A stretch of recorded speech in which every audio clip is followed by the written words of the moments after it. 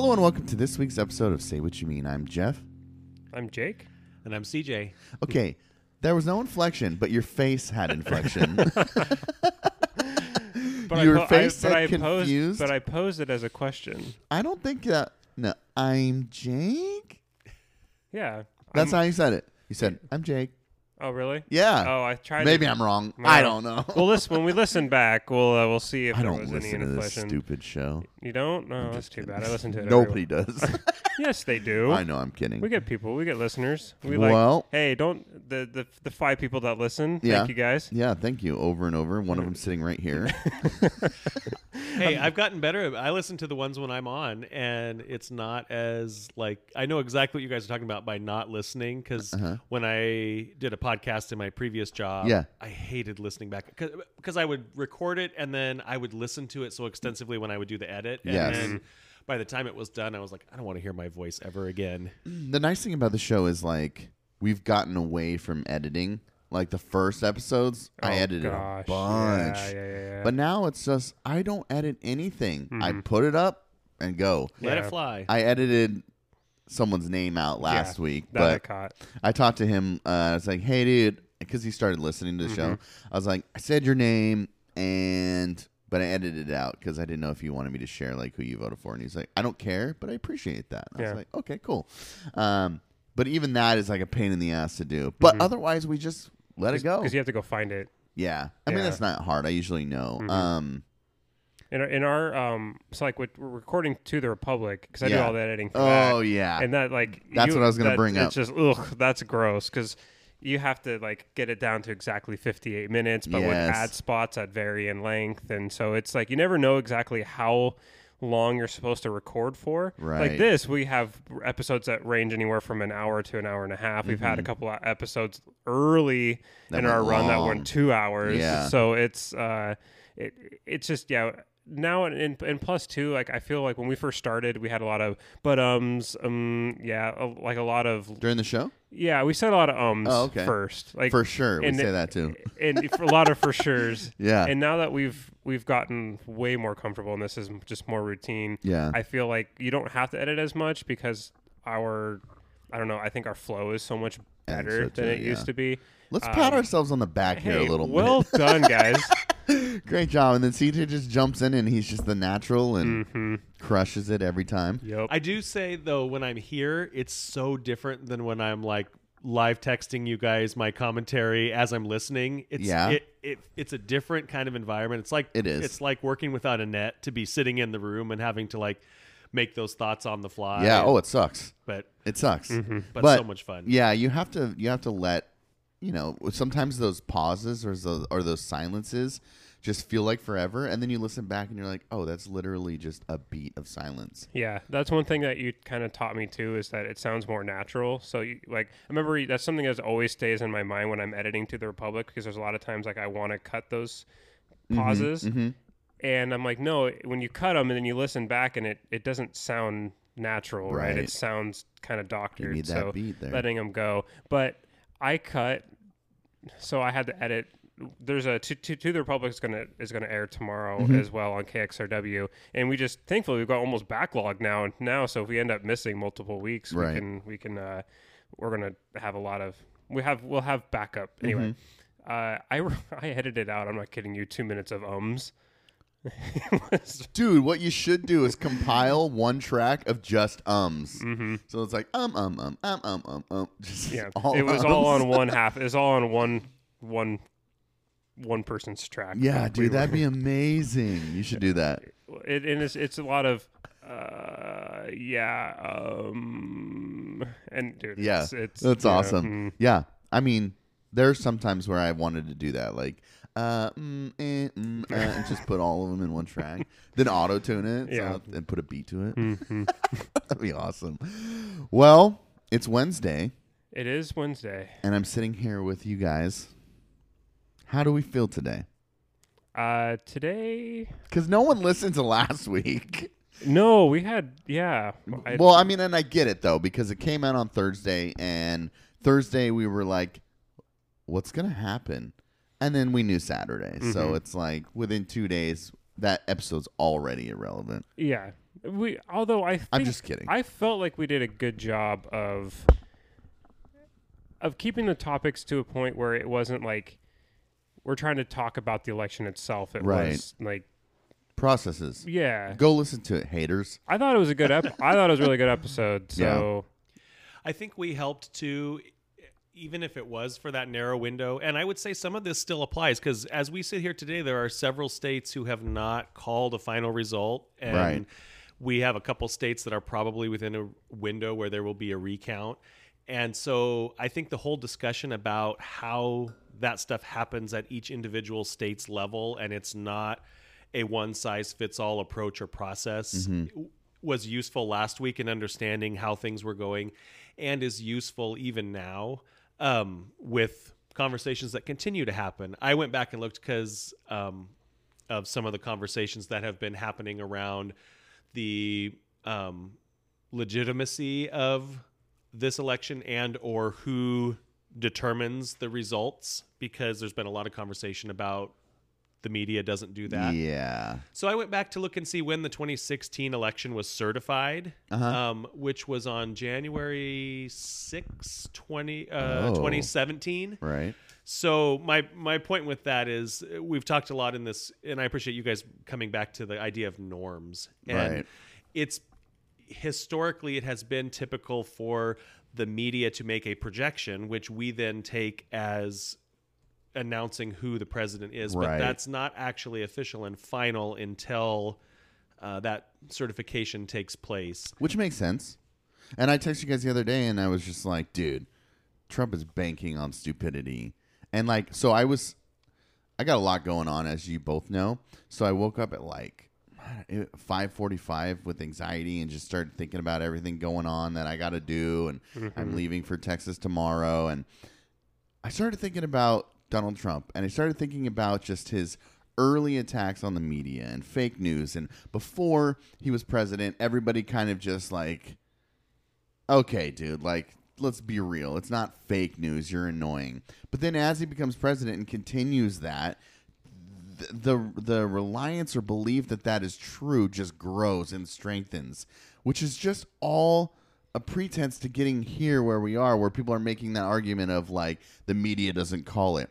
And I'm just laying there at 5:45 thinking this, going, you son of a bitch. Like it's just all been one giant plan. Like you can literally lay out the things he said and how it's all culminated to get here. It's gross. Defunding the USPS and saying that mail-in voting's fraud and then saying that news is fake, and then the media calls it, and then it's like, well, the media doesn't call it.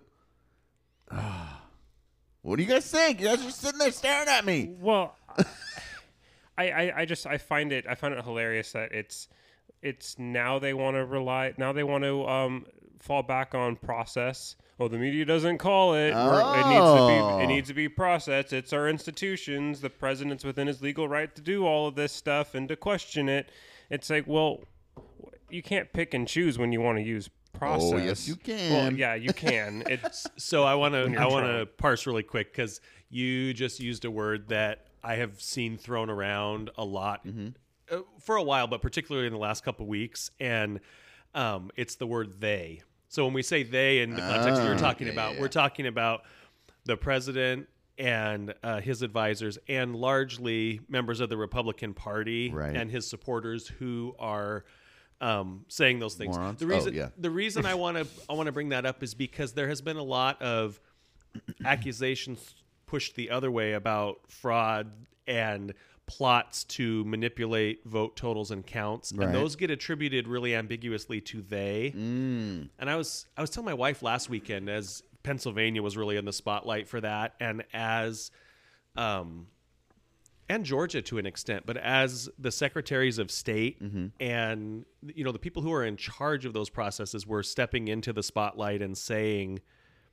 that's not true. Like, we have conducted a fair and free election. We've been doing all the things we always do to ensure voter fraud doesn't happen. And we don't have evidence to suggest that it has or that anything is abnormal compared to any other election we've ever held.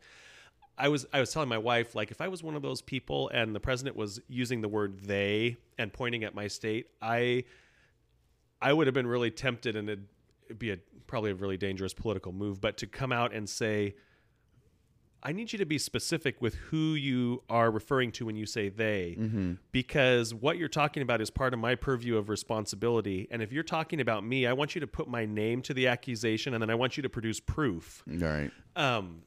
I sent Flex on the president, bro. I sent you guys a thing yesterday, and it. I was going back to kind of my prediction of the judicial branch being that sort of last line of defense and protecting us in the context of this election. And so it was a transcript from one of the challenges in Pennsylvania, and the judge that was considering the case asked the legal representation from the president who'd brought the challenge 2 very specific times, so you are saying that you believe that fraud has been committed in this election?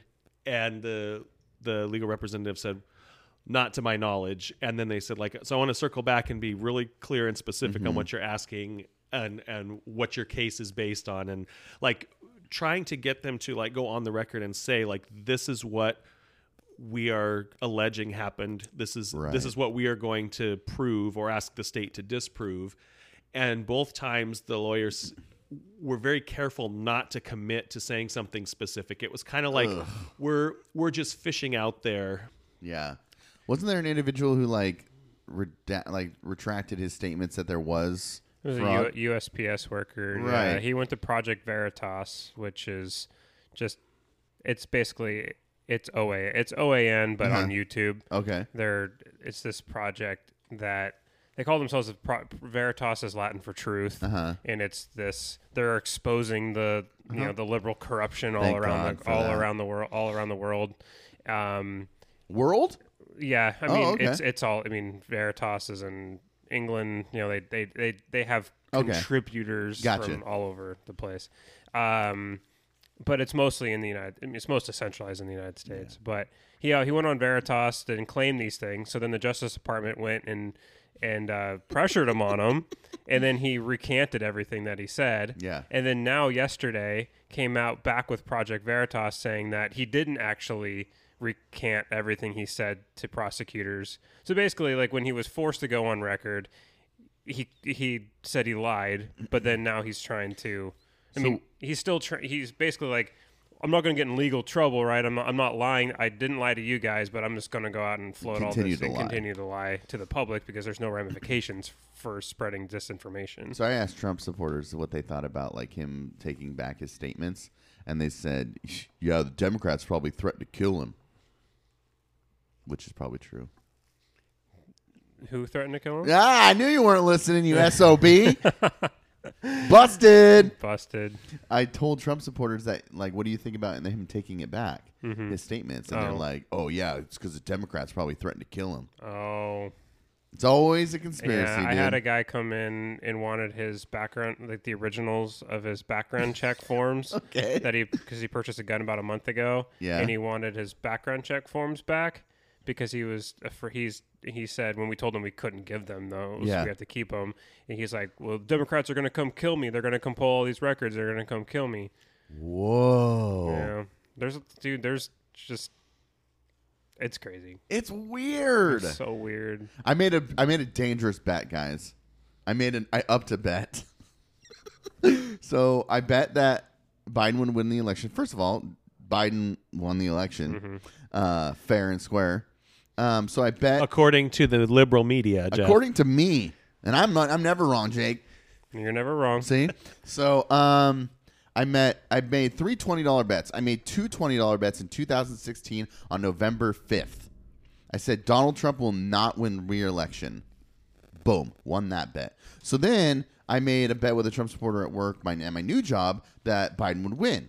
Boom, won that one. So now he won't pay me because 2 people won't pay me because Donald Trump hasn't conceded, or because the media doesn't call the election. Which Welchers, dude, scoundrels, right? So then I said, okay, I'll up you on that. I go double or nothing, $40. Biden gets inaugurated. and you give me $40 or you don't owe me anything. And he's like, F that. I'm not doing that. I go, okay. I get a Trump tattoo if Biden doesn't get inaugurated. And if Biden gets inaugurated, you give me $40. If he doesn't, I'll get a Trump tattoo. He took it. Idiot. Idiot. But also, if I have to get a Trump tattoo, I'm gonna be pissed. Is that why you asked? Is that why you asked me last night what I thought about Trump stepping down? Yeah, I'm a little afraid. But I figured if I have to get a Trump tattoo, I'll just get that like a little image of him as that blown up baby. It's silly. It didn't say specifically what type of. Well, he tattoo. was like, dude, you can't get some tiny ass Trump tattoo. It's got to be like 2 inches. And I was like, all right. He's like, where are you gonna get it? It's like, I don't know. I'll probably get it over here on my leg or something. He's like, deal. I was like, all right. So it's either $40 or I hate my life.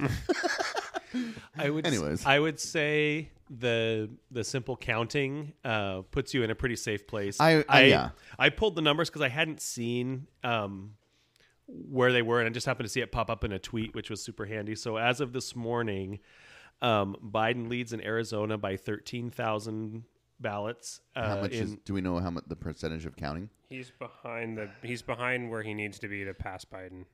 Yeah, he's got a. Oh, I gotcha. Okay. 14,000 vote lead in Georgia. So that one's grown. Mm-hmm. That one was like under 2,000 even just a few days ago, I think. Right. So, or maybe a week ago, but it's had significant growth. 37,000 vote lead in Nevada and 48,000 vote lead and growing every time results come in Pennsylvania. Mm-hmm. So by the time they get to provisional ballots, his lead will probably be north of 70,000. Wow. So even if the late arriving ballots get thrown out, the election doesn't change. Yeah. The outcome doesn't change. And I think I heard there was only like, because they've stopped collecting those, that was only last week, and there was only, I think it was like 15 or 20,000 that came in that way, and those are not included in this count in total. In the popular vote, Biden's lead is 5.1 million and continues to rise as given. I sent this stat to you guys, and I hadn't heard it stated the correct way. Biden holds the largest vote share for a challenger since FDR in 1932. So when a challenger has defeated an incumbent, Biden has done it by the largest margin since FDR in 1932. Wow. Was that Hoover? Yeah. Okay. So at any rate, that's all to say. I think you're from a numbers perspective, your bet is safe. I freaking hope so. And honestly, I think from a court's perspective, your bet is safe. And I have to believe that means from an institutions of government perspective and checks and balances the government working for the country and the Constitution, not for the president, that your bet is safe in terms of if someone refuses to leave their job. Yeah. The people that answer to the Constitution will do their job in removing that person, not follow the order that person may give them. So all that's to say, I think we're in this weird... I was thinking this week, how is history going to look at this period? Like, to us, it's a huge deal, and it seems like so crazy. Yeah. But is it gonna resonate in the same way like 20 years from now, or is it just going to be like there was kind of this weird thing, but ultimately the result was what it always is, or will it be something that's like, I don't know, the Cuban Missile Crisis or something like that, where it's like it becomes this significant moment in history, right? That's taught. Which 2020 is like that all the way around. I was talking with one of my former classmates, and we were saying like it's going to be crazy to have like history textbooks on 2020, and it'll be like almost, if you're going to do a thesis, you can't do it on like the year of 2020. You have to do it on like 48 hours within the year because of how insane everything has been. That brings up an interesting point from a historian's perspective.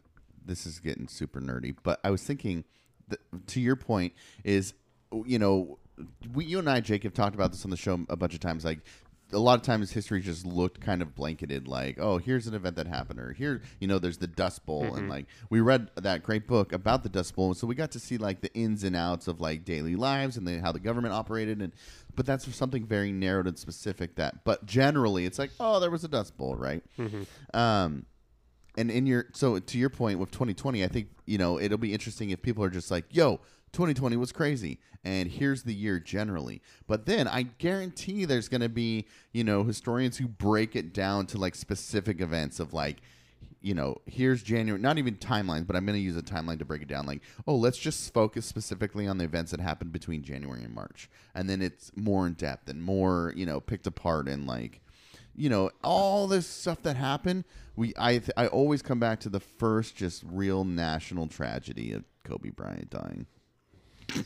But you know what I mean? I say like just people like picking apart as a whole year. It's going to generally get looked and studied as a whole year. Like, oh, here's the year. There's kind of an important election, and this happened and this happened. But if you really get to the weeds of like the day-to-day lives of people and how they had to live, and we're all wearing masks, and I think it'll be way more interesting. But I don't know if we'll get to that depth of teaching or explanation of the year. Well, I think 2020 and the Trump administration. So like a lot of times when you read like academic scholarly journals of like historic events, right? You always see like a pretty broad time range of like anywhere from like 10 to 50 years, depending upon the change you're trying to show in a particular process, right? So for me, when I wrote the Sikh recruitment in the British Army and in the British Colonial Army of India from 1856 to 1920. Like I wanted to that's a 70-year block that you're trying. Right. You have to use to show significant amount of change. I think that like to your point about how historians are going to write about this time, that block shrinks to be able to show significant change. You could in from a period of multiple decades to a period of 4 years or even 1 year, just because the amount of just turnover and change that you saw within this administration and within this country and this world over this period of time. I think just one, it reflects the man who was in office, because he was so chaotic and he created chaos all around him. And he's still doing that. So I don't know. Like I view him as like the best self-education civics lesson of all time. Because who knew that there is a GSA, General Services Administration, that is the people who sign off on a transition of power, right? And then that gives $10 million to that's a great point to the president-elect in office space to start that transition and to go out and try to hire people. I had no idea until that yesterday. Yeah, that's a good point. I mean, as much as this guy has torn apart and torn at the fabric of our institutions and our norms, he's also illuminated a ton of them that we didn't know about. And I have just everyday people like which are my drivers, working class people out there working every day. Hold on, Jen's gonna grab my keys. Coming up to me and talking about that position and that role and that responsibility of that person. And I'm like, whoa, like, would they know this otherwise? Probably not. No. Donald Trump, making America great again. I even had that experience of this is the first time I've ever gone on the county's website to confirm that my ballot was received, which going back to this whole concept of they.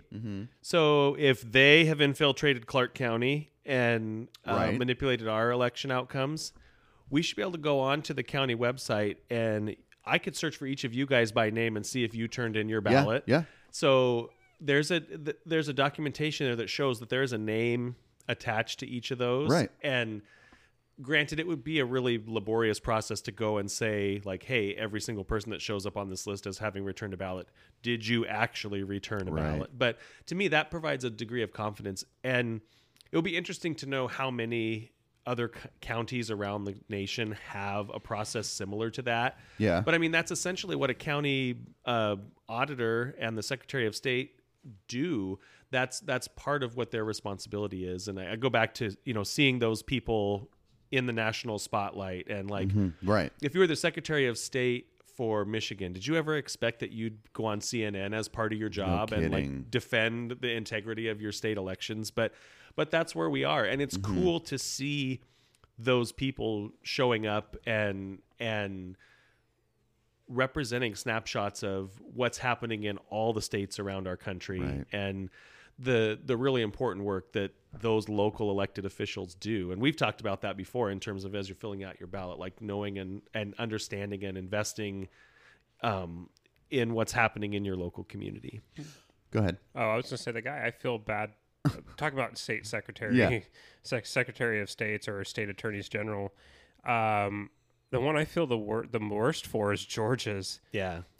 God, that guy, like both Loeffler and Perdue, the two Republicans running for those Senate seats in Georgia, have both called for his resignation, citing that he, basically saying that he's allowed widespread voter fraud to happen and he's messed up their elections with no evidence. And basically, and he came out and defended himself and said, if those guys should be more worried about the fact that they're in a runoff instead of basically coming at me. Yeah. And could you imagine, like, you live your entire life, right? You see yourself as a conservative Republican, and your job, you take your job seriously. Like, you are the Secretary of State of Georgia to run a fair election regardless of the outcome, and you do your job perfectly, by all means, considering how all of the challenges of COVID-19, voting by mail, and making sure all of these counties are coordinated, and you're constantly getting bombarded by every news station. What's going on in Georgia? What's going on in Georgia? All these campaigns coming to you. Yeah. When are you going to have results in? And then having to go in front and give multiple speeches and try to reassure confidence. Just to have the elected officials from your own party call into question your ability to do your job, not because you actually failed in your job, but because you didn't produce the outcome that they needed you to produce for partisan politics reasons. Yeah. Just, I feel horrible for that guy. And he voted for, and he openly said he voted for Trump too. Really? Yeah. Wow, dude. But he's still the enemy because what? He didn't rig the election for Republicans? Is that basically what they're saying? Because that's what Loeffler and Perdue's statements basically say to me. You let the Democrats win, therefore you're bad at your job. Because other than that, there's no justification for their attacks on him. Also, after 2016, everybody's saying "not my president." I'm hearing that an awful lot right now. Well, and the door's been left open for that because there hasn't been a concession. Right. I was going to say, too, I saw an article about, I'm not sure if it's an elected official or a 2022 candidate in the state of Montana, but they're already running on a platform of passing legislation that would allow mail ballots to be counted as soon as they come in. We talked last time I'm so glad you brought that up. I wanted to say something about it. Go ahead. But we talked about that last time about how the inconsistency this year was a lot to do with how each state handled early and mail ballots versus in-person ballots. And the fact that that's determined at the state and county level, not at a federal level. Right. And I think the process was set up this time.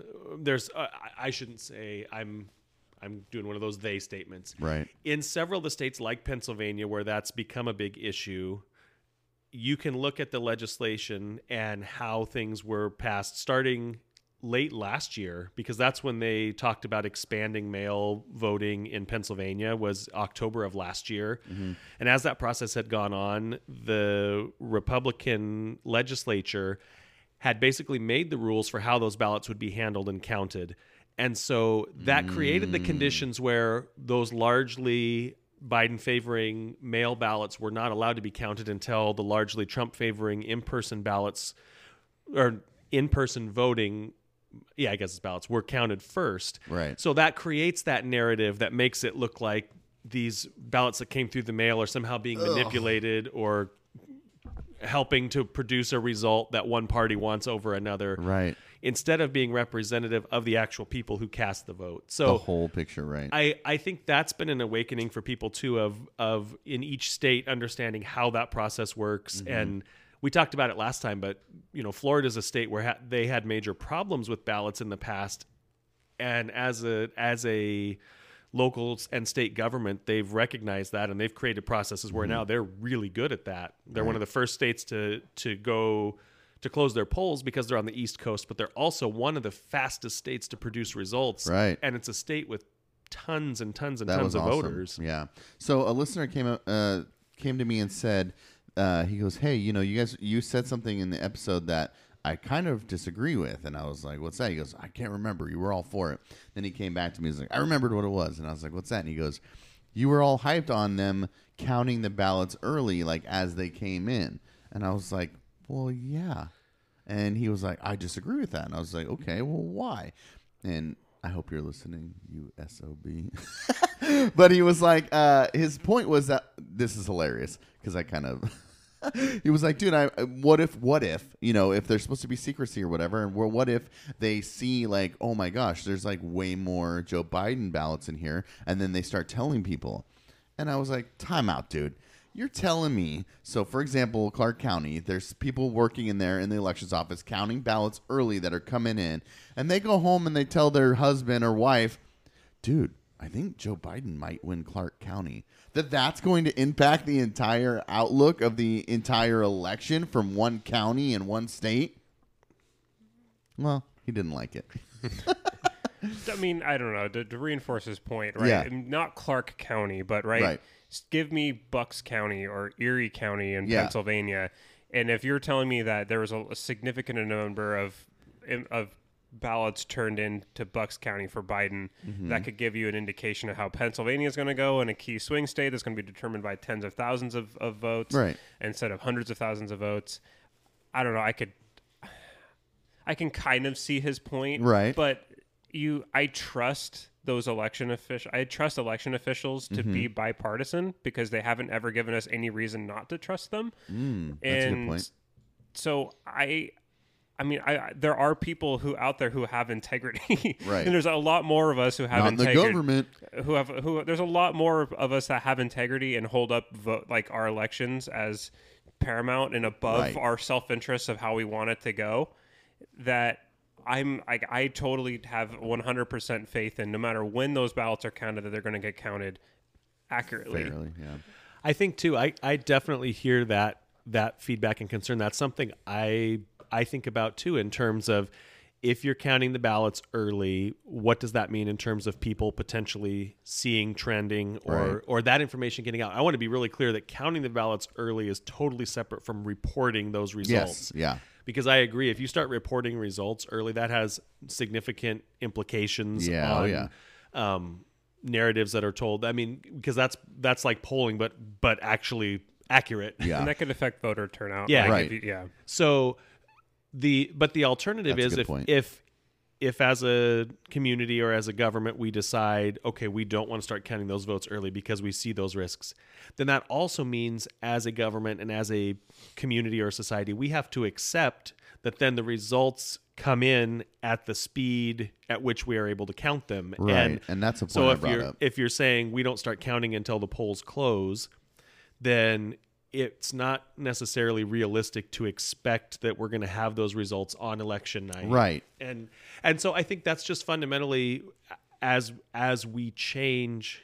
One, we had a year of historic voter turnout, which is even if all of those votes had been cast in the traditional ways in each state, that was going to create logistical challenges just with the volume of ballots that were coming in. But then you also had the complexity of many states deploying absentee or vote by mail much more broadly than they ever had, partly because of the pandemic. And I think other states have also looked to expand that to increase opportunity for voter turnout, which that's not a bad thing. It's a bad thing when you're the minority party. Oh, well, yeah. So, but I think all of those things work together to create conditions where we have to continue to figure out how we refine the process to be able to serve the reality and the world that we're in right now. So, like I said, that's either you find ways to make sure those results are available on election night, or you set an expectation and an understanding that we're counting more ballots than we've ever had, and this is the way we're doing that, and so this is what that means for results being delivered. And that's one of the points that I brought up in the discussion with him is like, so if you don't count them early and okay, from election day on, you start counting, what do the pressures of everything else look like on those trying to count it, and how does that affect accuracy or just the whole process in general? Which is why I think the states did a good job, at least the ones that were in the spotlight, right? Nevada, Pennsylvania, Arizona, Georgia, in basically saying we're going to count so many ballots per day.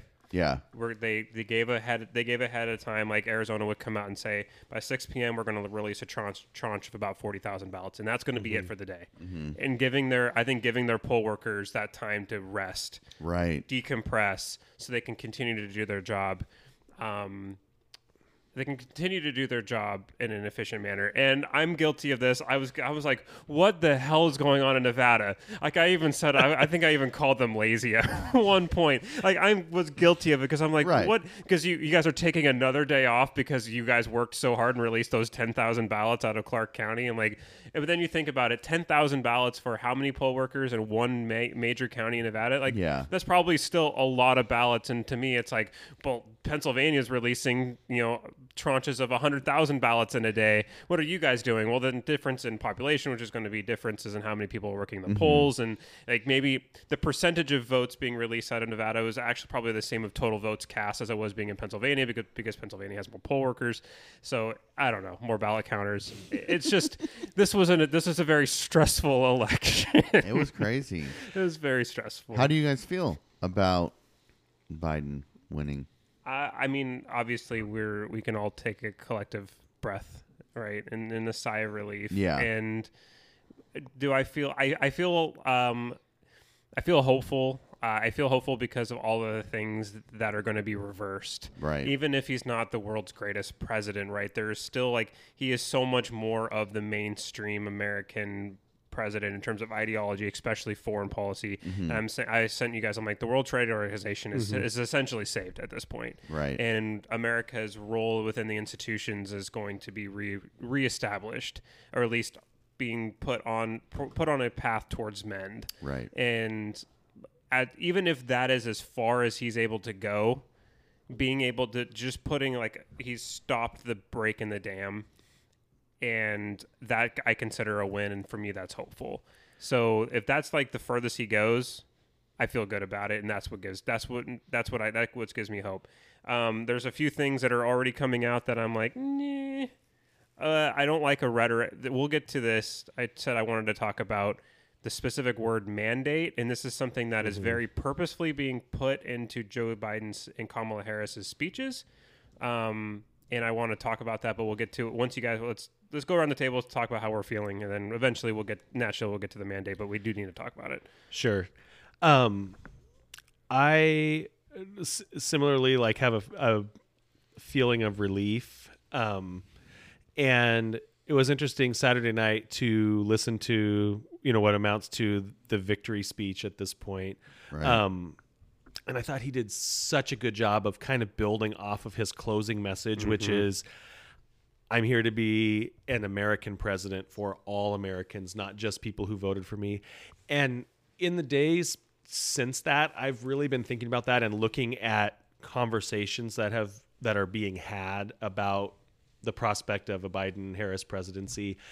And he's coming into what's going to be a really, really difficult position, not just because of some of the things you talked about, Jake, with what his predecessor has done to some of our institutions and norms and trying to find our way back, but he's likely going to be taking office without controlling either a chamber of the legislative branch, right, which is really uncommon. Are they going to lose the House?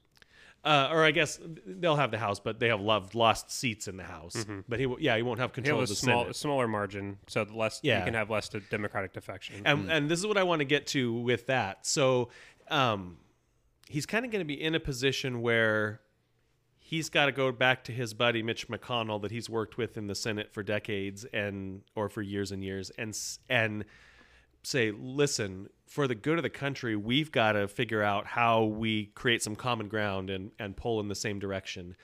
While at the same time, with that smaller margin in the House, he's got people who say the American people voted for a Democratic president. They are signing on for our agenda and the things that we want to do, the progressive steps that we want to take for this country. And he's going to have to say, slow your roll, pump your brakes. And he's addressed that well previously. I think it was in one of the debates, Trump tried to really nail him as being that really far left proxy. And Biden said, I want to be clear, none of those people that you're mentioning or those folks that really advocated for those ideas are your opponent on this debate stage. It's me.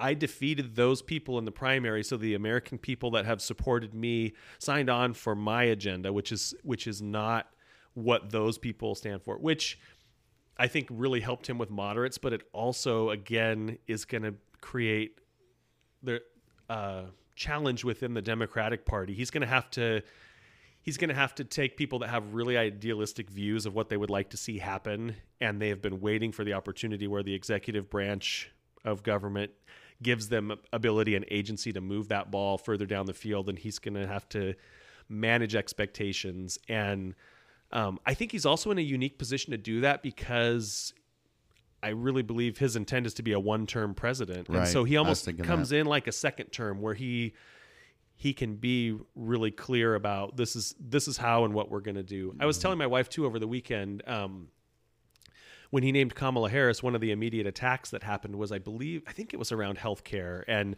I think she'd come out and said she was really in support of Medicare for all. And Biden had said he wasn't. And so people immediately were trying to create a wedge there. And she very clearly said, I'm Joe Biden's vice president. My job is to support and help him execute his platform and his strategy for the nation. And I think that's a really good example. And it's so important. A lot of what government is about is finding that consensus, and compromise doesn't have to be a dirty word. I think I was talking with you and my brothers, and I was saying, our original Constitution only got passed because a number of our founding fathers sort of held their nose and said, we're going to allow slavery to exist in our country. Even though fundamentally we don't think that's a good thing. We're going to kick that can down the road because we've got to have something that we can all agree on. And I think that'd be really tough. It's no matter what, when you're in that kind of a position, there are going to be things that you have to make some compromise, and you hope that it's not something like that where you really, really regret it down the road. But I just think he's going to be in a really interesting position where he's going to be having to try and drive us on a path that's right, very centrist, and he's going to be getting attacked from both sides really heavily. But he could, I think, to build off of that, I think he could he could play both sides almost against the middle, because he could go to the progressive wing and say, hey, like, it's like Mitch is, I can't get that through Mitch. Yeah. Like, you guys got to temper your expectations. And on the reverse side, he could be like, hey, AOC or whomever is leading the progressive charge. I mean, he can, or he can go to Mitch and say, hey, like, I've got all this pressure coming from this side. This is what, come on, work with me on these things. That way we can keep the progressives, somewhat happy. I think he's such a polished and, you can just see it. He's such a polished politician and he has so many relationships that are going to be very, very important. I think he will I think he's actually going to do an effective job in this very sticky situation that he finds himself in. Listening to you say that, I think I totally agree. He's such a personable, charismatic guy, and has been here forever. So he has all those relationships. It reminds me of stories that you heard about George H.W. Bush. I know when he passed away, I learned a lot more about his career in politics and his presidency. And that's one of the things that people talked about with him, is that he had spent so much time in DC that he could walk through like any building, and he knew not only the key players by name, but he knew like the secretaries and the office staff in all of those places. And he was like, known for just being prolific in handwritten notes to people, and that goes such a long way. You can get work done with people that you don't agree with if you guys know and understand each other and have a relationship. And I think it can be attractive to say, well, government's been a mess and we need to bring in an outsider.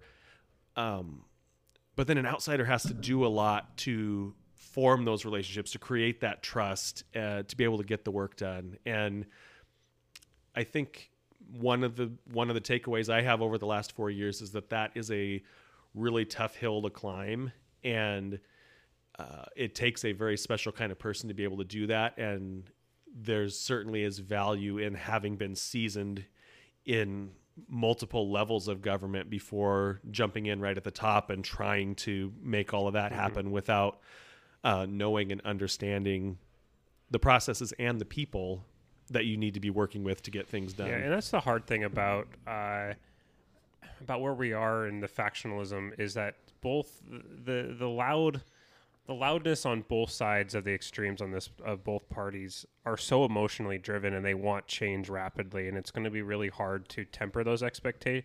Be very, very hard to temper those expectations. But it's not like Biden was, like you said, Biden was not elected on basically elected on a progressive mandate. I mean, his coalition is moderate Republicans, moderate Democrats, and progressives. Progressives make up about maybe a third of his coalition. So, I mean, this notion that he's going to be this progressive president, well, he doesn't have quote the mandate from his party to be that, because he won with moderates significantly. So I think he's going to be, I hope that he's going to be, I have faith that he's going to be an effective leader, because I think the one thing that it gives you cover being knowing that you're going to be a one-term president is that you're not really afraid to ruffle some feathers, because you're not running for re-election. Now, is he setting up Senator Harris, Vice President-elect Harris, to basically be his second term? I don't know. I mean, we'll find that as we get down the road. But I don't know, Jeff. How are you feeling on this day? Oh boy. So one thing I have to say, calling Jen out a little bit, is she cried. Really? Yeah, I think it's just that is just the buildup of like what is happening. Like, did she? Like I said before, like she was watching the TV like a hawk and never stepped away. And when I woke up Saturday morning and I rolled over and I was like, hey. And she's like, yeah. And I was like, Biden won. Like, she freaked out, dude. She just put her hands up in the air and was like, yes. And then she was immediately pissed that she didn't get to see the announcement. She's like, I spent days staring at the TV just waiting for this. I think everybody had that moment. I was standing in the kitchen making breakfast, and like the family's all running around. I had like, on election night, we'd had the TV on, and like it was one of the few times I put my foot down. I was like, we need to have the TV on with this, because there could be historic things happening. And then it didn't happen Tuesday, and then Wednesday night I was like, well, maybe it's going to get called. And then by Saturday morning it's like I refresh Twitter on my phone and go, oh, there you go. Yeah. I was sitting in the duck blind. Were you? Yeah, that's cool. I left my phone my phone was down to 1%. I knew it was going to die, but I had a feeling that it was going to happen. So I made sure that I put my phone away for the whole morning, just so I could be there. I could have that update. So you're always running around with a dead phone, dude. I really am. I have an iPhone 8 and it has no battery life. I got to take some pressure off of Jen, and I'll be transparent. Yeah. I got pretty emotional at two things. Yeah. One, I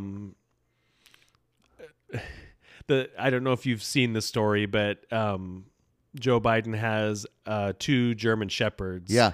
And one of them is a rescue dog. Mm-hmm. And so just like the realization that for the first time in our country's history, a rescue dog is going to live in the White House. Right. And I was like, in the midst of everything that's going on and going around, like, what a symbol for the American dream. Right. So I'm just going to put it out there right now that if somebody doesn't in like the next 48 hours write a book about Major and the American dream, I'm going to write it, because just write it, dude. That needs to be a kid's book. For sure. That's awesome. It like, I mean, I love dogs, and I I don't know. That got me for whatever reason. Sure.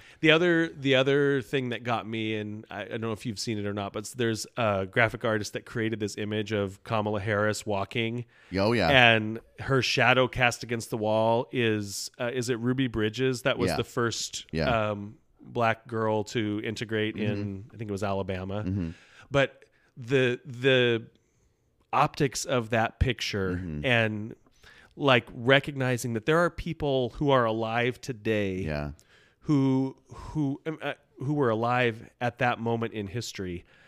We sometimes, I know I'm guilty of this, of being born past when segregation was ended, and things like that. And like I have a friend that lives in Mississippi, and her either grandparents or great grandparents were slaves. Right. Like we are not that far removed from that reality. And so I'm not somebody that's like hardcore, like big time into feminism, not because I don't believe in that, but I know there are people who like that moment meant so much more for them. Yeah. But to me, to see that and I appreciated some of what she shared too in her victory speech of saying, there are young girls who look like, and actually Maya Rudolph did a great job of kind of spoofing this on Saturday Night Live, because she got on and said, I want to speak to the young black and brown girls in this country. So the reason that your mom has been laughing all day is because she's drunk. And the reason that she's crying right now is also because she's drunk. Right. But just like the idea that stuff matters. Yeah. And it's not just because she checks boxes, but it's because she's had the opportunities in life to become an eminently qualified candidate to serve as vice president of the United States. And that stuff is important. So I think we all kind of were on that ride last week, and it comes to a head. I had several other times too, for whatever reason. I was like going back through like old books I have of Life magazine photos and articles. And got down some rabbit holes about John McCain and his concession speech in 2008 just got me. And then the story where he was doing a town hall and a lady tried to attack Barack Obama for his citizenship and claiming he was a Muslim, and how he just grabbed the mic back and shut that down, and the grace with which he conducted himself. It's just, I think that's what the three of us, when we talk about like this return to the perception or the picture of what we have as a president, and we see Joe Biden taking us to that place, and we hear him saying that's what he intends to do. It's so encouraging, and I think it stirs those emotions. Right. I think the one part that like I really got choked up on was during Harris's acceptance speech, was just like, I'm probably cried a little bit too, but just she is a female in that position and a woman in that position, and like my buddy Jesse, his daughter is due, like they're gonna have a daughter in like 2 weeks, and she's gonna be born into a world where a woman has been elected as vice president. That's a thing that's already happened now. Prior to that, that's never happened. So, I think about history, and I think about like 9/11, and like kids that are born today, they're like, yeah, what is 9/11? But to us, we lived through that historic moment. And African Americans all over the world all over the United States, especially seeing Barack Obama being elected as president, living through that moment. But kids who are born today, African American black kids who are born today, that's history to them. It's already happened. You know what I mean? So now that's something that has been done and can be done. But at the time we've lived through it all, it hadn't been done. So in the same way with Harris, it's like, I'm living through it, and I'm like, whoa, dude. Like, I have my niece and other people in my life that I know that are girls and women who look to that, and they're just like, they're living through that. It's I don't know. I think it's super awesome. I love Joe Biden running to the podium. Just have to say that. I didn't catch that at first, and then I saw like somebody showing on the replay. And oh, dude, is he running? I'm like, oh, get it, Joe, get it. It reminds me of that clip of Bernie Sanders getting off the escalator in an airport and like shuffling to like hustle through. But it's just like it's that old man shuffle. But I love it. Great. I'm like, I look at Jen, I go, Trump can't even walk down a ramp. This dude's running to the podium. I know. Jen brought up a really interesting point about, and kind of to tie back to the guys, what you guys were talking about, as far as being in the government for so long and having connections is the ability to like just jump in and know people who can fill those roles, not just at the at a higher level, but like maybe know staff who can come in and fill those and just have things move like a well-oiled machine to know like, oh, I have the perfect person for this job, or that's aides and secretaries, all those positions. Because he's been in so long and has these connections, he might be able to fill those. Yeah. I thought that was an excellent point by Jen. And finally, I think, I'm just going to reiterate, I think you both have, and this is something I've been thinking over and over, it's going to be significant and important, and we'll see how it plays out, the fact that he is a one-term president. Yeah. We're already saying that it's fact, but it just feels, it just kind of... He's old, dude! It feels that way. He's old! But also, I think the biggest point is, I think you said it, Jake, he'll be able to... kind of like be like, I got nothing to lose. Like, let's try it. And one more thing I want to say that I've been seeing that is really frustrating is you're talking about him getting in these institutions and like the international role. And talking with you and having the show, I think that's great. I don't think that that's a bad thing. Fox News the other day had Joe Biden's platform is America Last. Jesus. Yeah. And it's just like, come on. That's just...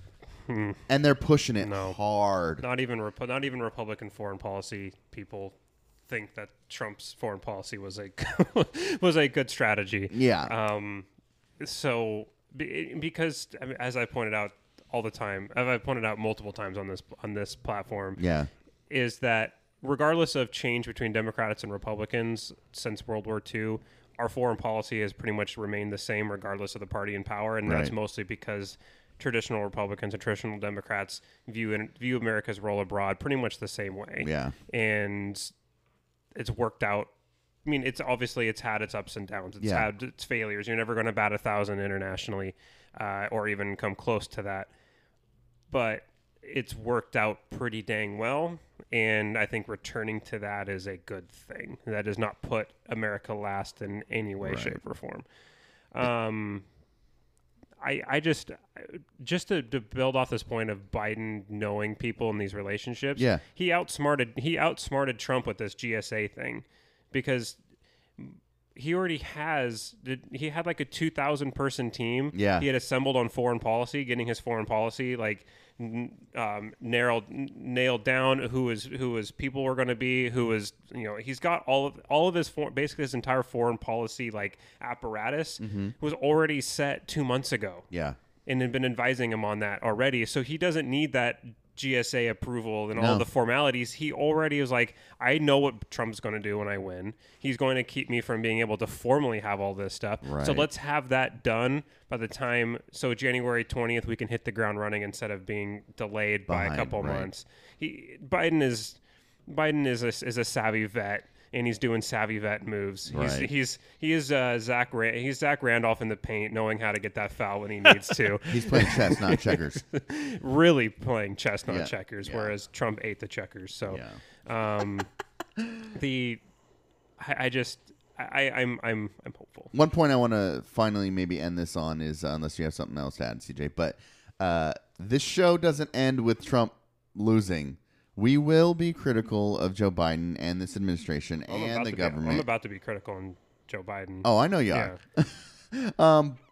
And that's part of our role and our jobs as citizens in this country is, we're not part of a cult of personality. You're not going to see me decal my car as Joe Biden's imagery or his name, because he's a politician. And my job is to hold him accountable for what we expect, or what I expect, regardless of if that's for the greater good or not. And I'm going to do so. So suck it. Anything to add? No, we're going to end on suck it? Okay, cool. We're not going to end on suck it. We're going to shift gears from suck it's, and we're going to talk about mandates. Oh, we are? Okay, let's go. do we want to end the episode? No, I mean we still have. They said it best, and I guess we're talking about Jake taking us on mandates. Okay, so one thing you'll notice if you listen to Joe Biden's speeches lately, right before the election and then his victory speech, he used intentionally the word mandate. We were elected with a mandate. Okay. And that is important wording because that is out of Trump's playbook. This is something that the Trump campaign started when they won election in 2016. Is that they were saying we don't have to work with Congress because we were elected by the American people, which gives us a mandate to pursue what we want to pursue regardless of what other people want. Because we won the election. You're the losers. We're the winners. We're doing what we want. That is mandates are a very British thing in Parliament because of the way their system works. They have minority parties that have zero power. Minority powers don't have any voting power in Parliament, and they run on the party runs on a mandate. They come out with before the election. The party will come out with a manifesto and say this is what we're going to do. When you win election on that manifesto, you're then mandated to pursue those ABCs, those very drawn out specific policy proposals. Like you are mandated to do that, and you have to have 100% of your party voting with that mandate in order for you to maintain power. It's structured that way with their Westminster style democracy. The United States is completely different. Mandates don't exist because neither party comes out with a manifesto prior to the election saying these are our exact policy proposals. You get less and less policy specifics with each new election. So this idea that that the United States has we have a mandate and we have to and therefore we don't have to compromise because the American people gave us this mandate. Well, the American people gave the president a specific mandate to follow, but we have separate elections in the United States. The president is elected on a mandate on the platform that he ran on, but Congress running a completely separate election from him was also elected with their own specific mandate. So you have competing mandates. Whereas with in the British context, then you have one mandate because the prime minister comes from the elected party. You don't vote for the prime minister in England. We have separate elections specifically because of checks and balances that are inherent in our system. Congress is going to pursue Congress is designed to pursue its own policies. The president was elected to pursue his own policies, and at some point they have to compromise. So this notion of the Biden using the term mandate worries me. I talk about how I'm hopeful, but I'm also worried by his repeated use of this term mandate, because what does that mean for how he's going to pursue his policies? He's going to use more executive orders to get stuff done if he can't get through Congress? I mean, I don't know, but that's the first sign of I need to call this out because I don't like his term of the word mandate if he's using it in the context of Trump used it. Right. And because that's not how our system is intended to work. So if this is how he's going to govern, you're going to get a lot of pushback from Jake if he's going to continue to use this mandate word. Right. I think it could also be used as a political or public relations tool to say this is what the people of the country have expressed as their wants or desires. And we talked about the fact that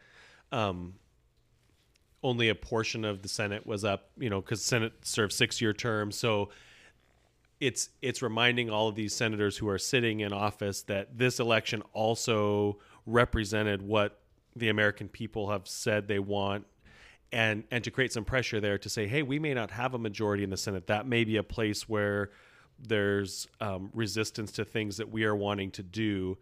But I'm going to call public attention to saying this is what I view the election at. This is the lens through which I view the ballots that were cast for myself and the things that I'm hearing you say we need to accomplish, and then kind of putting that pressure on Mitch McConnell and the Senate, especially if they have that Republican majority, to say, in 2 years when you're up for re-election, which Mitch was just re-elected, but many of those other Republican senators, in 2 years when you're up for re-election, we're going to be really clear that starting in 2021, this is the path we tried to pursue, and we're going to make it very clear to the American people whether or not you were on board with that program. Right.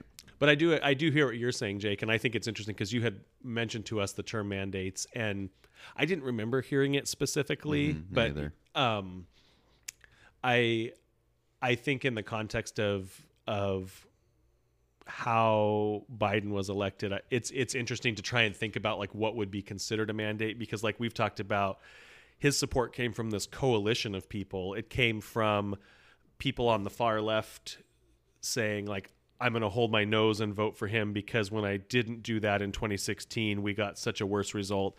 And then moderate and right-leaning people who say, when I look at how the last 4 years have gone and how we've lost some of those stabilizing factors and forces and norms that make us who we are, I can in good conscience support 4 more years of that. So I'm going to break with my traditional party rank to support a candidate that I think is going to do a better job of moving us back that direction.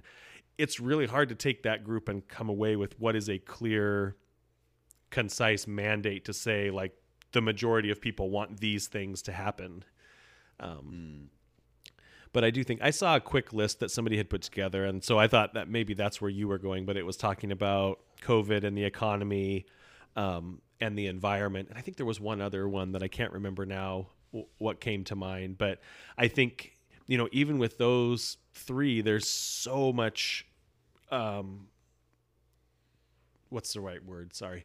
So much uncertainty about what's the path, or what do people actually want. We talked about that last time, and how people assumed that in exit polling, if somebody listed COVID as their number one concern, those were people that were voting for Biden because they wanted a stronger national policy around how we contain that outbreak, the pandemic.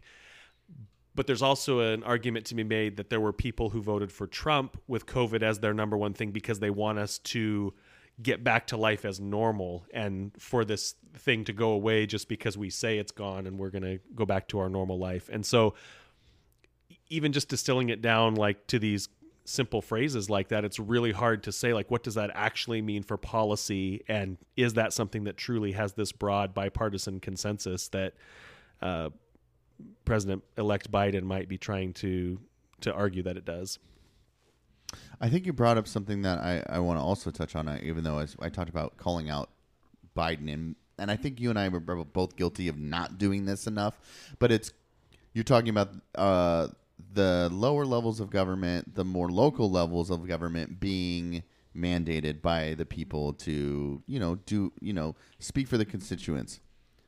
Also holding those people accountable. Mm-hmm. Look, the 3rd Congressional District Representative, that one, I don't agree with, and I didn't vote for her. But now, and I think I'm now thinking about Carolyn winning as also, it's my responsibility to also hold both Herrera Beutler and Carolyn Long responsible for the things that they're doing as well. Mm-hmm. I mean, specifically Herrera Beutler because she won. But I'm just saying, like, I'm thinking about, you're talking about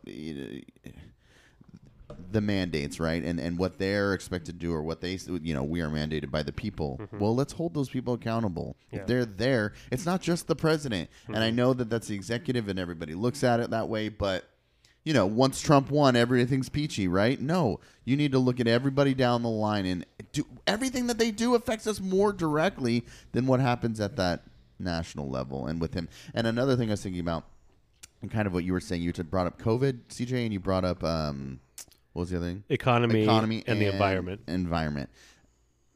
When you're talking about governing by executive order, I think that those are kind of the things that we will see executive orders being signed for. But I'm not certain. And I know how you feel about that. Mm-hmm. But I'm just saying, like, maybe if there's no collective action to address these things, that those are where we're going to see executive orders signed to make things happen. Mm-hmm. Well, he's already announced 3 executive orders reversing the immigration bans. Mm-hmm. He's going to re-enter the Paris Climate Accords. And that's another thing I thought he was. And then there's a third one. It has to do with, I can't remember, but all three, Yeah. and specifically the immigration ban and re-entering the Paris Climate Accords, are within the scope of the presidential power. Right. So signing executive orders for those purposes, Right. is within his power, and I don't have a problem with him using executive orders Mm-hmm, for those purposes. And somebody would point out, well, doesn't Congress have to ratify treaties? Right. Well, only if the treaty is binding. There's nothing binding in the Paris Climate Accords that binds the United States to where it would have to pass specific policies Yeah. in order to achieve that treaty. I get what you're saying. So the Paris Climate, the United States can be in the Paris Climate Accords without Senate approval because there's nothing binding in it. Right. That is one of the weak parts, but also one of the geniuses about the Paris Climate Accords and how things have to work internationally in order to get a broad membership amongst something. Is you have to have it as little binding as possible because states still, to their core, are going to hold on to their sovereignty, and even Yeah. if it's in their best interest to give up a little bit of sovereignty to work for the collective good, there is so much pushback on that just naturally because they don't want who wants some international organization telling me how to run my own country. So you That's a have good to, point. you have to have these non-binding agreements and hoping that overall norms prevail over time. And that's what you have, but that's the international, that's the international Yeah, it stage. is. That's how things get done there. So it's, I don't know. I don't have a problem with those executive orders, but I mean, remain watchful. Yeah, for sure. Yeah. And I think you brought up another point that I was thinking about as far as I think maybe we'll see more executive orders being used to reverse things that have been done. Mm-hmm. Whether that be, Oh, he's going to stop the funding of the border wall, which, I mean, at this point, the reappointment of, so he's stopping the reappointment of funds from federal agencies to pay for the border wall. Okay. Which was constitutionally questionable, the Trump administration anyway. So you would say stopping that by executive order would be within his constitutional rights, right? I mean, I would assume so. He's the executive. He picks, he decides how federal agencies go about their business. Right. So anyway. All right, forever watchful. Forever watchful. Watch the Watchers. Who watches The Watchmen? Nobody watches The Watchmen. That's the problem. I don't know. Dude, have you watched The Boys? I have. Have you? No. Okay. I'm on season 2, I haven't started season 2. but season 1? Season 1 was really good. Wow. Do you know what it's about? No. It's like corporatized, politicized superheroes Okay. that are like, dude, it's Well, they try to blend patriotism and nationalism and religion, and it's Yeah. just, dude, the manipulation is so apparent. Yeah. It's pretty good. It's pretty it's well done. hardcore show, but it's on Amazon Prime. And it's like if there were real superheroes in the world, what could that look Okay. like? And it's interesting because they're the most powerful human beings in the world, but their weakness and their governance is the media and how they're portrayed to the people around the world. And to me, I'm just like, that's amazing. Anyways, you should check it out. Listeners, check it out. I don't know. It gets a little hardcore sometimes, but Homelander. Oh, my God. what a great name. All right, it's time for They Said It Best, dudes.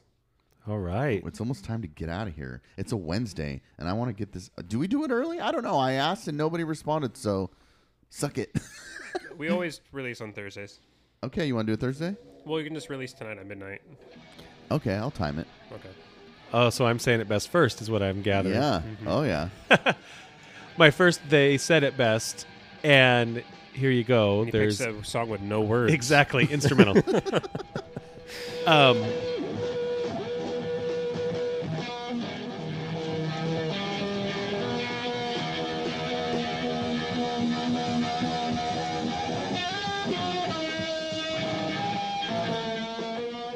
What?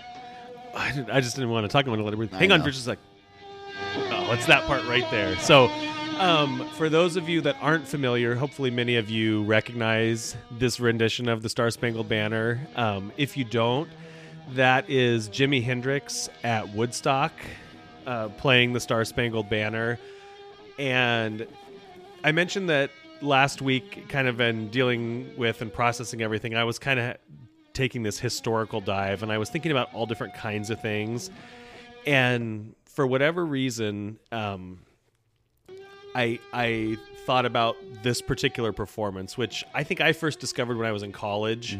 But one, Jimi Hendrix is amazing, and two, I think this performance happening at Woodstock is just there's so many cool things about it because of everything that Woodstock stood for, as far as young people gathering, in a lot of ways, like understanding and exerting their agency, and doing that through like a context of protest and of like really rebellion. I mean, you could look at all the stories of Woodstock and the things that were happening there, the rampant drug use and all the different things like that. But what I think is really cool is that event, it kind of started out as like, we're gonna do this festival thing, and then it like swelled and just like became insane. Like there was not enough food for people. There was like all the stuff going on so there was like people needing medical attention and things like that, and it could have gotten sideways really fast and been like a much more tragic event. 99 where they rioted and like tore down the stage and lit stuff on fire? Yeah, I mean, we've seen what's happened. But what I think is cool is I can't remember the specific timeline, but I know Jimi Hendrix was performing in the morning, and it was toward the latter part of the event. And so people were at this. It reminds me of last week when we were all waiting, trying to figure out like what's going on, and we were feeling like uncertain and afraid. And then he comes on stage and plays the national anthem, which for this audience that was in a lot of ways like expressing rebellion. Right. I thought it was so cool. I think we've talked about at times like how it feels like our flag has been politicized in the last several years. And I think the anthem could be something like that too. And this to me feels like this young American audience in the late 60s that is like trying to find their way and their place in the world, like claiming an identity and saying, this thing belongs to us too. And what I think is also most impactful or powerful to me is if you listen to the performance, because it's Jimi Hendrix, he's putting his flair on it and he's doing a lot of ad-libbing. And I remember in college when I listened to it, the thing that I thought about is when you listen to some of the ad-libs and you know that this was a performance done in 1969, to me it feels like he took the audience to Vietnam in some of the ad-libs they did with his guitar. He makes it sound like there's bombs dropping. He makes it sound like there's sirens going off. And then you just heard like part of taps being played. And it's like so much strong symbolism that's like, when we play this anthem, it's not just about our country here. It's about our presence around the world and our peers who are in a foreign country trying to defend the ideals that we stand for. Right. I saw somebody share last week, kind of in reaction and response to the election, saying, "Hey kids, don't forget you can vote your way into communism, but you have to shoot your way out." And so the person that shared that, though, I was having a conversation with my brothers about it, and I said, we have to remember that person was taken against their will and forced to help another country try and shoot their way out of communism in the 1960s. So, absolutely. Like, I get that's not a take that we all would sign up for and maybe get on board with, but there's reality there. I would also say, if you give an executive unchecked power and expansionist ideals, you may also have to send your young men, and in this case now our young women, against their will to go and help the world shoot their way out of an expansionist authoritarian leader. So the national anthem is something that I think about in a few different contexts, but that performance stands out in my mind. I happened to be at the Blazer game where the young girl forgot the lyrics, and Maurice Cheeks came and sang with her. I will never forget that. I get choked up watching video of that because what a cool moment. And then the other one that stands out in my mind is I went to a college football game at Mississippi State University, and way up high in the bleachers, looking out across a totally different part of the country than where I'm from, and listening to the marching band play the national anthem, and recognizing that, like, this thing that we do at Blazer games, that I, look at the flag hanging on the wall, like, recognizing that happens everywhere, and that it's something that brings us all together. Again, I think about like that Jimi Hendrix performance, and that's what I see is like, that's a reminder that this is something that brings us all together. Unless we're kneeling. Do you ever listen to Tom Morello? No. You know who that is? No. He's a guitar player for like Rage Against the Machine and okay. Audioslave. Yeah. Dude, so much of what Hendrix is doing there reminds me of like what Tom does on guitar. Yeah. And like, I'll send you this video of him. He's talking about like how he got into guitar and started playing guitar. And he one point when he picked up a guitar, and he would watch like Steve Vai and all these just like legends, Satriani, and just learning how to shred. And then he was like, well, I want to do more. And people would tell him like, I mean, everything that's done on guitar has been done already. And he thought like, this is a fairly new instrument. How is that possible? So then he started coming up with all different ways of like making different sounds. And like, he's literally perfected like this chopper sound. I'll have to show you. It's amazing. But that Hendrix rendition reminded me of Morello's like, taking this is what the guitar is in a box, and it's nothing more, nothing less, and then flipping that on its head. In the same way, this is the national anthem. It's how it's performed no matter what. And then challenging that and saying, well, is it? Well, and I think it's so cool because, like I said, there's all these ad-libs, and to me, they tell a story. And for me, this week or last week when I was listening to it, it didn't just take me to Vietnam, but it also took me to Woodstock. Right. And like, there's so much about those things and the history that I think can inform and I was telling you guys, I was trying to find like historical parallels to what we were going through last week, and even in some ways what we're going through now. Yeah.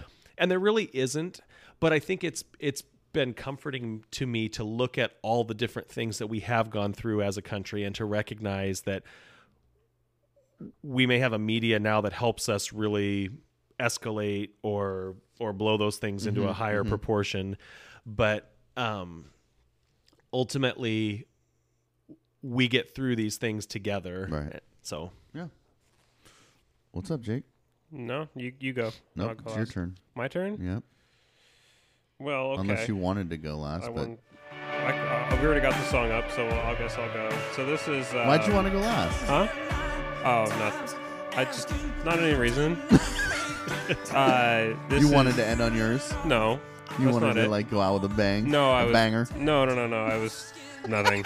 This isn't a banger, but this is a song by the band Cold War Kids, called "Can We Hang On." It's just, I won't get too deep into it. It's just a song that I think it has a really good feel to it, and I think it's talking about always like, I don't know, like when you are fighting with somebody or you're thinking about like walking away, we focus on really bad. We always focus on the really negative things and we discount the positives, because I think psychologically we weight negatives 3 times higher than we rate positive memories. Right. So forcing yourself to when you're really down or you're really frustrated with somebody, stopping and reminding yourself of the good times, and because like there are far more better times than there are bad times, and just consciously making that decision is something that I think about when I listen to this song. And I think it's the lyrics here, just from start to finish, are just really, really well done. So I'm just going to kind of that's all I really have to say about it. Okay. So yeah, I think I'm just going to let the music roll for a little bit.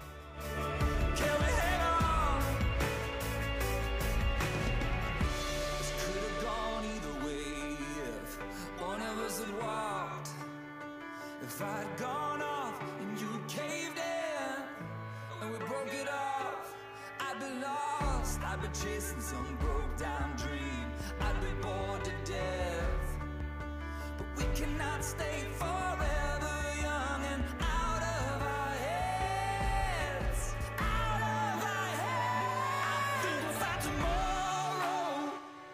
I really like the line, can't cut out this madness and get back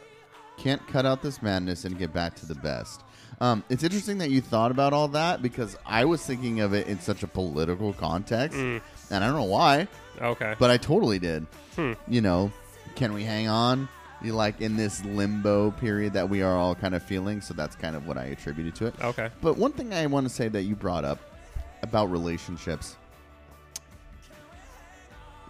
Jesse and I were talking recently about a specific friend, and this friend we can get frustrated with sometimes, but he is, when we're talking about him, we were talking about like he can be a little frustrating sometimes, but then we talk about like how just in the hardest times or roughest things that either Jesse and I have gone through, this friend has stepped up and done incredible things that it's like, dude, no matter how annoying or sometimes they can be in their behavior, their character shines through in those moments when they're there for us. And I don't know. I think that like reevaluating relationships, not just, you know, with the spouse or another person, but within our friendships, you know, trying to be the above of everything that is bothering you, to reach out to a friend that you've had for a long time and just be like, dude, I'm going to forget everything, because it's easier to focus on the negative. More specifically, I'm thinking about Matt now. You know, and I was like, you know what, screw this dude. Like, he bailed on me for the podcast. Like, that was one incident, but there's far more better memories with Matt and good things that Matt has done for me in our friendship that ultimately led me to just go, dude, why are you being a bitch? Like, get over it. Because there are better things, but it's harder and easier to concentrate and focus on the negative. You know what I mean? Yep. Yeah. I was similar to you, Jeff, where I was thinking of this kind of in the political lens. Oh, yeah. But what I think too is like there's the broader, like, as a nation, can we come together? But I think there's also an individual message there of, can I as an individual in the relationships that I have and in the relationships that I have with, whether it's the government or the media or whatever, that's what I see too. And last week, as I was looking back through examples in history, you know, it's really easy for us to, we talked about how are people going to view this time. It's easy for us to look and say, oh, well, in, you know, the 1940s, everybody just rallied together. Or even you talked about the context of 9/11, and it will be easy from a historical lens to say, well, this tragedy happened and the whole country pulled together. Right. And not to remember that it was a turbulent time. Yeah, there was not unanimous. It was interesting. I was reading an old Life magazine article that talked about from the time that Pearl Harbor happened into like the United States going to war on both fronts. And they mentioned the fact that the initial declaration of war against Japan, one person in the House, and they went out of their way to say a female, I think I know this story, voted against going to war with Japan. And so it made me interested to go and see, like, who was that person? Right. And then later when they declared war on Germany, it was unanimous. But the point is, like, it's never as perfect. There's always challenge and a mess to these things. But I think it's about perspective. It's, do we have optimism? Do we assume positive intent? Do we find those common grounds and the ways that we can be drawn closer together, or do we focus only on the negative and the things that drive us apart? Right. There's a quote, I don't know what it is. That was the biggest bang right there. Clangs of passion. Yeah, clangs of passion. Dude, that needs to be a sticker. I don't remember the exact quote, but there is a quote about like something along the lines of like living in the good old days now. Like, you're always living in the good old days at the time. So that makes me think, like, even this show and this podcast. You're quoting the series finale of The Office. Is that what it is? I'm pretty sure it was a cutaway. I think it was Andy Bernard. Yeah. Yeah. And he was like, we always talk about the good old days, and I wish there was a way to know you're in the good old days. That's what it is. Yeah. I heard it on a podcast recently. But I mean, you never know, right? And this song is talking about, think about the good old days, but like, and it's great. And I love nostalgia. It's a damn curse. But if you stop and think about like your day to day and if you focus on the negativity, like you're saying, Jake, then it can get hard and it can get brutal. But there's always a silver lining, and there's always a good thing. And, you know, I'm thinking about Jen and I and the medical stuff that we've gone through the last 4 years, and losing Dexter, right? What a tragic, hurtful thing that we had to go through. But 8 years with that damn dog was epic. Yeah. For me, the line that stuck out the most was like passing like ships in the night. Like, are we going to just allow those relationships to end and not say anything because it's too hard to not say so? It's easy to not say something, right, and put yourself in a vulnerable position to apologize or to make amends, or it's just easier to just let those relationships go because you don't want to have that awkwardness in the moment. And don't let those relationships and those people pass like ships in the night because of petty squabbles that feel so big in the moment, but 10 years from now you're going to think, why was I so mad about that, or why did I let that go? And so that's just something that is like I listen to the song a lot, and that's something I always think about when I listen to it. Those hard conversations, whether they're with a significant other or friends, not always, I don't want to use those absolutes, but generally they end up being worth getting through. Even if you feel bad about yourself or someone else is feeling bad, working through those conversations and just talking more often than not ends up better for both people. Good choice. Thank Jake. you. Not Joshua Hislop. Thank God, dude. You and Kylie both just you guys shit on me for listening I'm to with him. you, girl. I got you. I picked MXPX. This is off their most recent album. It's called 2020 Hindsight. This is from their most recent album. Yeah. God, this sounds like 2002. Yeah, it's amazing. I think just the title alone, I was thinking politically with this, and I couldn't help but think of like Donald Trump sitting in the White House. I'm panicking, baby. Don't let them take me. Don't let them take me from everything I know. That's funny. Where will I go if I end up all alone? How will I know when the time has come to go? So, I don't know. I'm sure that's exactly what they had in mind when they put this song together. I'm sure. This album's amazing.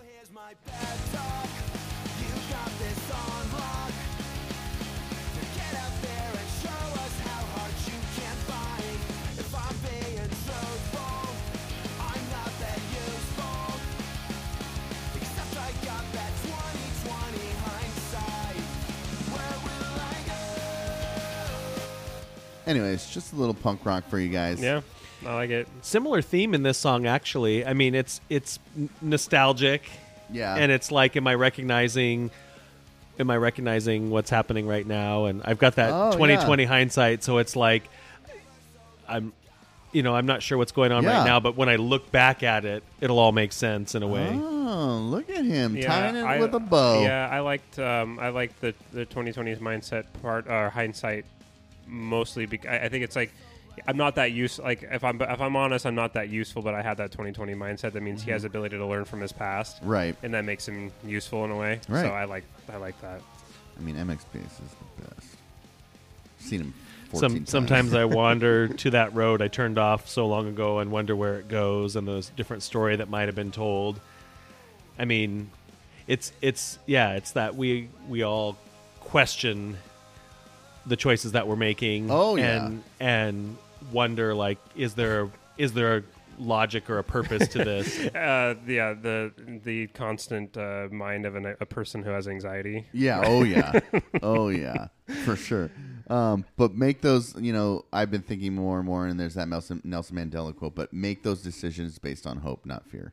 Yeah, that's a good message. All right. See you guys next week. All right, see you guys. See ya.